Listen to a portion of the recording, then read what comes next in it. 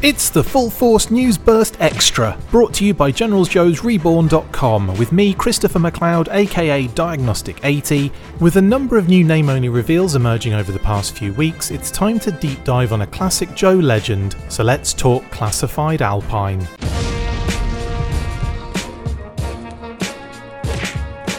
Yes, we are getting stuck into a name-only reveal today that popped up fairly recently during a Super 7 G.I. Joe panel at NYCC. Emily from Hasbro was a guest on the panel and dropped the name as a little unexpected Easter egg for fans. Yep, it's the Joe's yodeling mountaineering specialist and finance clerk side hustler, Alpine. In one of the most on-the-nose file names since Stanley R. Perlmutter, Albert M. Pine from Minidoka, Idaho, first appeared in the 1985 range of figures. He was the fourth black character to be introduced in the line at the time, behind Stalker, Doc and Roadblock.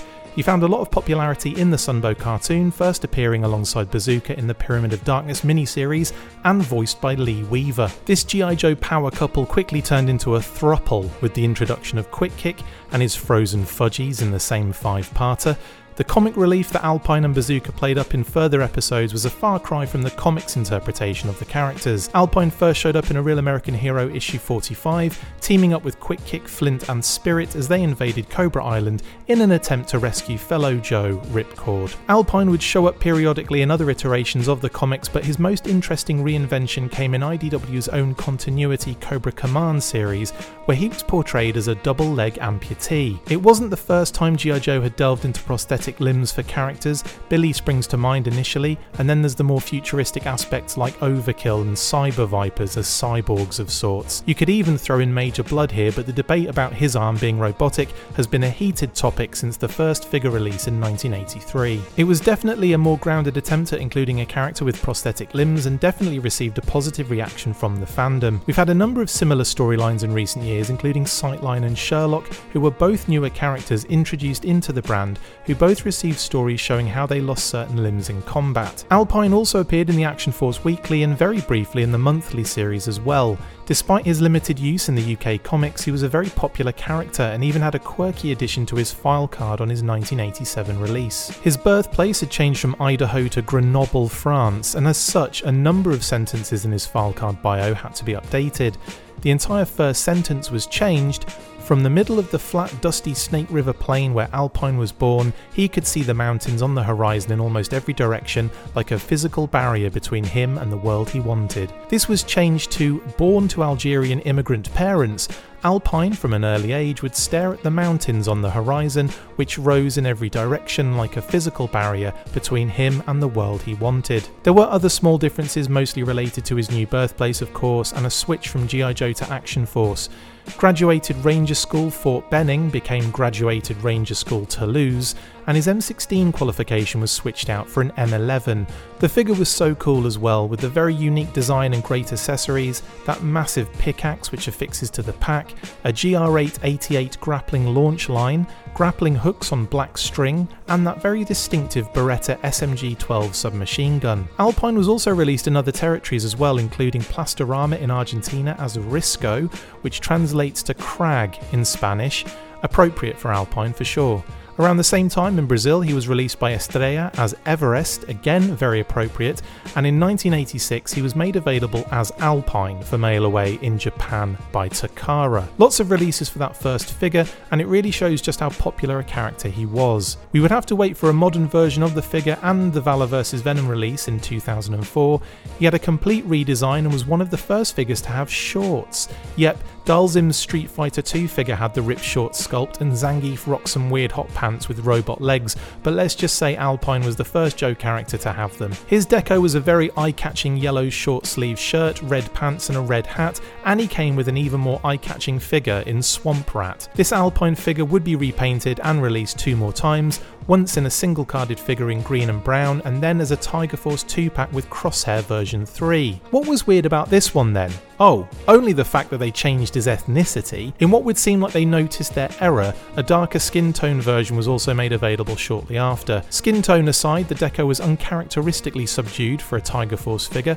A light green shirt with light brown tiger stripes and brown shorts and a hat made for an interesting deco direction, and 2 of these repaints would sort of combine for a future Tiger Force release, but we will get to that shortly. Next up in 2008, we got the DVD pack 5 of 5, which included Alpine of course, Cobra Commander version 36, Cobra Paratrooper, the infamous O-Face Duke version 29, a Cobra Claw, a flag, a camera and the ticking time bomb from the movie intro, a best of the 80s DVD, and the beam emitter for the mass device. It was quite a difficult set to get hold of at the time, which led to a re-release in 2015 in multiple 3-packs for the 50th anniversary, which is funny because most people wanted the set as is with the mass device piece and DVD. Alpine came with the Cobra Shock Trooper and the Rock Viper and was given a similar loadout to his original figure, just with a Sunbow rifle instead of his submachine gun. In 2015, the G.I. Joe Collectors Club released a modern 4-inch version of the Valor vs Venom version 2 figure in the short sleeves and shorts, with that green and red deco in the FSS Volume 3. He came with a sculpted spool of rope secondary, removable goggles, his classic backpack in green, a rifle, a submachine gun, and this time his massive pickaxe and a grappling hook roped together. This opened the door in the same year for the Tiger Force convention set, and instead of doing a similar deco with tiger stripes like the version 4 figure, they decided to use the much more appropriate yellow and red version 2 deco and add the black tiger stripes on the yellow shirt. This move was inspired and managed to homage all 3 or 4 previous versions if we count White Alpine. To be specific, this version came in the exclusive Helicopter Crew 3-pack with Frostbite version 13 and Sky Striker version 2. So, now we get to his classified figure. There's a strong possibility that we will see renders for Alpine this weekend during either Friday's 1027 event or Saturday's MCM London show. I also expect we might see a few more that have been revealed recently, like Night Creeper, Norgahide and the Cobra Ferret. I doubt I'll be able to do those videos before they get a reveal, but you never know. In any case, what do I expect Alpine to look like? Well, I have to say that he would make an unbelievable deluxe figure with a lot of cool accessories that could be included. However, I have a strong suspicion that he will be a standard retail figure, and even so could still come with enough gear to satisfy a long-time fan of the character. I assume he will be the classic design out the gate. I don't see them going in the shorts direction just yet, but with Tiger Force as a theme that is still churning out figures, I could see them doing a version 2 eventually in the line, just not anytime soon. I would imagine he would get a removable hat and goggles, a secondary jacket piece, a separate rope secondary, the classic backpack with storage options for the pickaxe and grappling hooks, a bit of string in the same way that Wolf Spider's loadout featured. The grapple launcher could be reused from the Alley Viper, or they could use Torpedo and the Eel's harpoon gun, as that looks very similar to the original. I also expect they will give him a new submachine gun to evoke the original figure as well, and that would be a great amount of accessories without going too crazy and pushing him into the deluxe category. On the other hand, I would love for them to give him a crazy mountaineering loadout with all sorts of cool gear if they were so inclined, but as I mentioned before, I'm expecting a standard release here. In any case, I have a strong feeling that I'm going to enjoy this figure very much and cannot wait to see what he looks like. Anyway, what do you guys think? Are you excited for Alpine in the classified series? Will you be reuniting the classic trio, deluxe with lots of cool gear or standard fare? Let me know in the comments below. Okay team, lots more content to come, so keep it locked, stay fresh cheese bags, and as always, full force.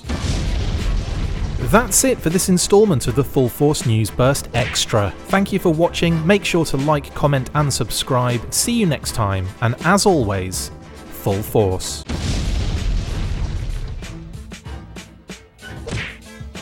Make sure you get involved with the discussion by liking, sharing and commenting on these videos, and as always you can keep up with the show after listening by following on Twitter @TheFullForce, liking the Facebook page facebook.com/TheFullForce, and if you would like to contact the show you can message us on either of those platforms with feedback and questions. We also have a Patreon page, so if you want to show your support for the show, see your name up in lights on these videos, or enjoy exclusive bonus content, then check out patreon.com/TheFullForce podcast, or click on the link on any of the posts this podcast appears in. Full Force!